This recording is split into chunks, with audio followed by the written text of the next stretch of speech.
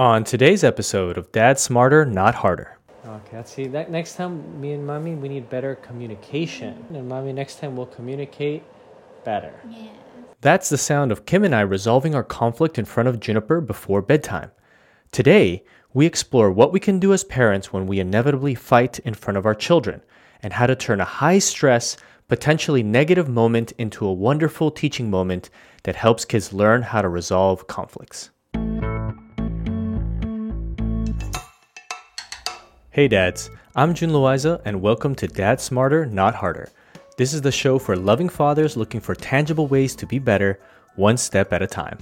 For those who don't know me, I live in San Francisco with my wife and two daughters, Juniper, who is 3, and Kimball, who is 1. Today is an incredibly personal episode.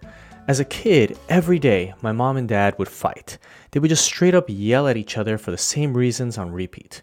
Why do you always turn down the air conditioning? Why aren't you out there putting in more hours at work? And of course, they fought about money. We never, ever had enough money. They argued in front of my brother and me all of our lives. And you know what? Not once did I ever see them apologize to each other or resolve their conflicts.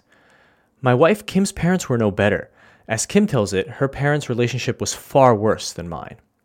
And kids cope with it in the best way that they can. For me, I ended up beating like my father.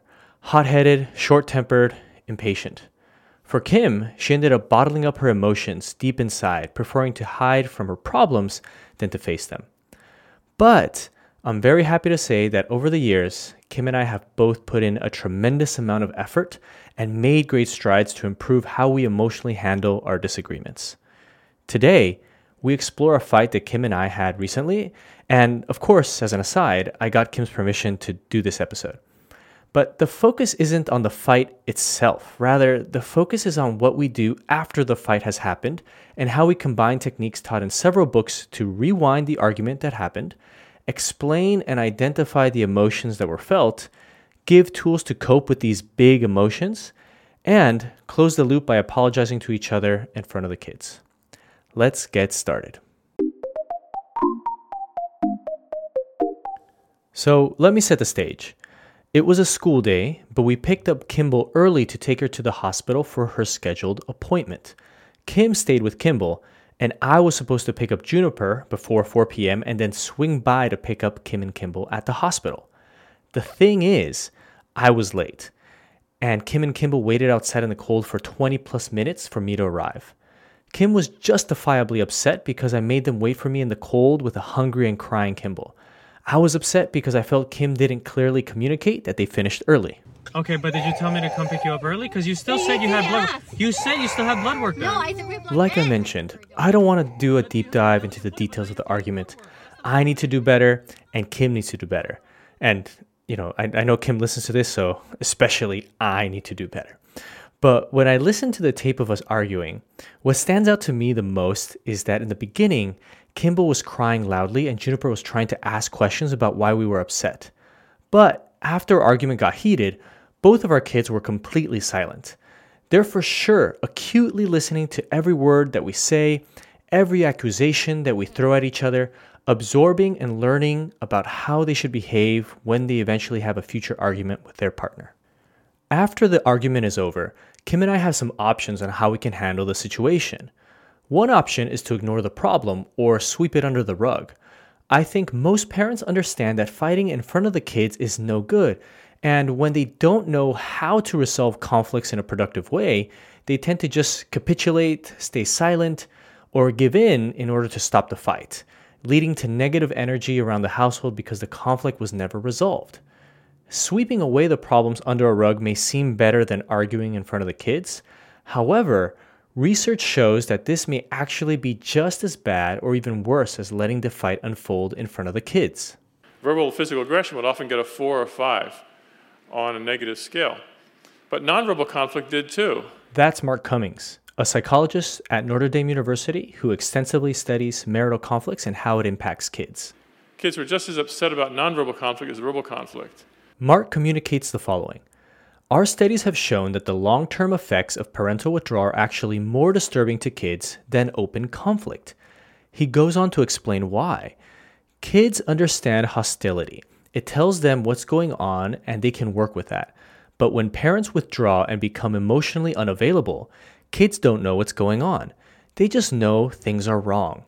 We're seeing that over time, withdrawal is actually a worse trajectory for kids, and it's harder on marital relationships too.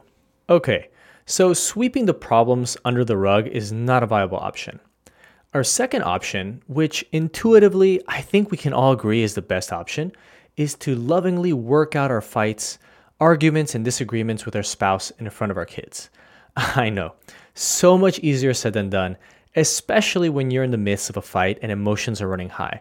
But the benefits are so clear, we really have to make the effort to do it. And we found there are certain types of conflict that not only didn't elicit negative responses, but actually elicited positive responses from children. So they actually felt good about seeing it.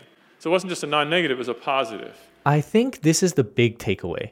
We as parents need to see our fights, disagreements, and arguments as potentially wonderful opportunities to teach kids that their parents can have conflicts, but that it's natural and that we expect conflicts to be resolved in a loving and peaceful manner. So we got home and I turned to Juniper to make sure she's okay. In the book The Whole Brain Child, there's a chapter about rewinding or replaying events in order to explain it to the child so that they can better process what happened.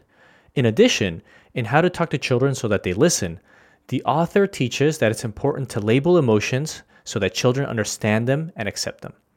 With these learnings in mind, once we got home, I asked Juniper what happened. ¿Por qué se molestó mami papi? Junie responds with, I don't know. I go on to explain that mommy is upset because her and Kimball were cold and hungry, and because I was late to pick them up. I also made sure to let her know that although we fought, we did work towards resolving our disagreements. No, we got into a discussion, but I think we resolved our discussion. And without me even prompting her to do it, Juniper responds like this. Oh, gracias. Tap. Captain Smart. Here I am, 6 pieces of hair, and green with 11 cats. Oh, that was very helpful. In case you didn't catch that, Juniper was reminding me about our breathing techniques and how we can count the spots from 1 to 4 in order to calm ourselves down. She really should be so proud of herself for this. We work on this a lot. Deep breathing, calming down, recognizing our emotions, and realizing that we're in control of them. I need a lot more practice in this. Later at dinner, we ask Juniper about her day at school, and she brings up the fight in a surprising way. No. Mom said you're quick and I yelled at you. I'm sorry. Did you catch that? It's hard to hear, but Juniper says, I yelled at you. I'm sorry, Mommy. At the time, both Kim and I were confused about why she was sorry because she never yelled at Kim. Perhaps she thought the fight between Kim and me was her fault. Perhaps she's projecting her emotions onto me. She's sorry because she wants me to be sorry. In doing my research for this episode, I came across the work of Dr. Tova Klein, the director of the Barnard Center for Toddler Development in New York City. She writes the following about parental arguments. Preschoolers may think they caused the dispute. Yes, they usually try hard to avoid blame, but there's a bigger developmental force at work. They're ruled by magical thinking and believe they're the center of the universe. Therefore, when there's a fight, they may think, if only I didn't bop my sister on the head, Mommy and Daddy wouldn't be yelling. It's critically important to reassure them otherwise. So this one is a huge deal, guys. I really wish I had known this before, but that's the way it works. We just gotta learn, grow, and keep moving forward. From now on, I know that I need to do a better job at reassuring Juniper that it's not her fault at all when Kim and I have conflicts. At night, in order to close the loop on the argument, Kim and I bring it up once again with Juniper. Oh, Junie, antes de dormir, mami y papi te queremos hablar. I de ask lo que Juniper pasó about en what el happened carro. today, and we have a conversation about the fight ¿Recuerdas and qué why it pasó happened. cuando estábamos en el- As I'm explaining what I can do next time to do better, Junie cuts me off and says, You can't pick me up now. Have to pick Mommy first, then me. Okay? That's a good idea. Yeah. I love how Juniper is already problem solving at this age. She fully realized that the fight happened because I was late. So in order to avoid a fight in the future, she recommends that I can pick up Kim first and then pick her up. And this time, I explicitly call out that next time Mommy and I need to do a better job at communicating with each other. Okay, let's see. That next time, me and Mommy, we need better communication. To which Juniper responds, Okay, but you didn't put sugar on my salmon. I want sugar. You're right. I didn't put shoyu. so cute. She had salmon shioyaki for lunch at school, and I forgot to put soy sauce on it. I'm sorry, Juniper. Next time, Papi won't forget. So let's do a quick recap of today's episode. Every couple argues differently. When it inevitably happens, no matter how big or small the fight, if it happens in front of the children, it's important that we address the event and not sweep it under the rug. Number 1. Use the instant rewind machine to talk through the event that happened with your child. Number 2, identify and explain the emotions that you and your partner felt. Explain that it is okay to feel these emotions, but that it's not okay to yell at each other. Number 3, give your child tools to cope with big emotions. Juniper and I like using the breathing technique from the Whole Brain Child or the tapping technique from the Angry Spot book. And lastly, number 4, reassure your child that this is an argument that their parents are having and that they are in no way, shape, or form the cause of the fight. And actually, one more caveat before I end this episode. Remember how I said that it's important to not sweep things under the rug and to resolve the conflict in front of the kids? There is one minor exception. Do not fight about the kids in front of the kids.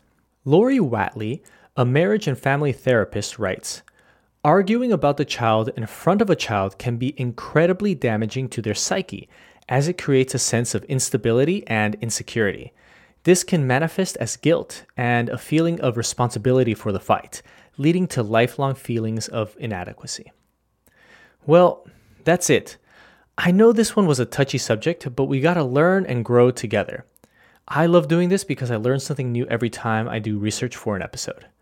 So, the next time you get into a fight with your spouse, remember that you have the power to turn this negative event into a positive learning experience for your kids.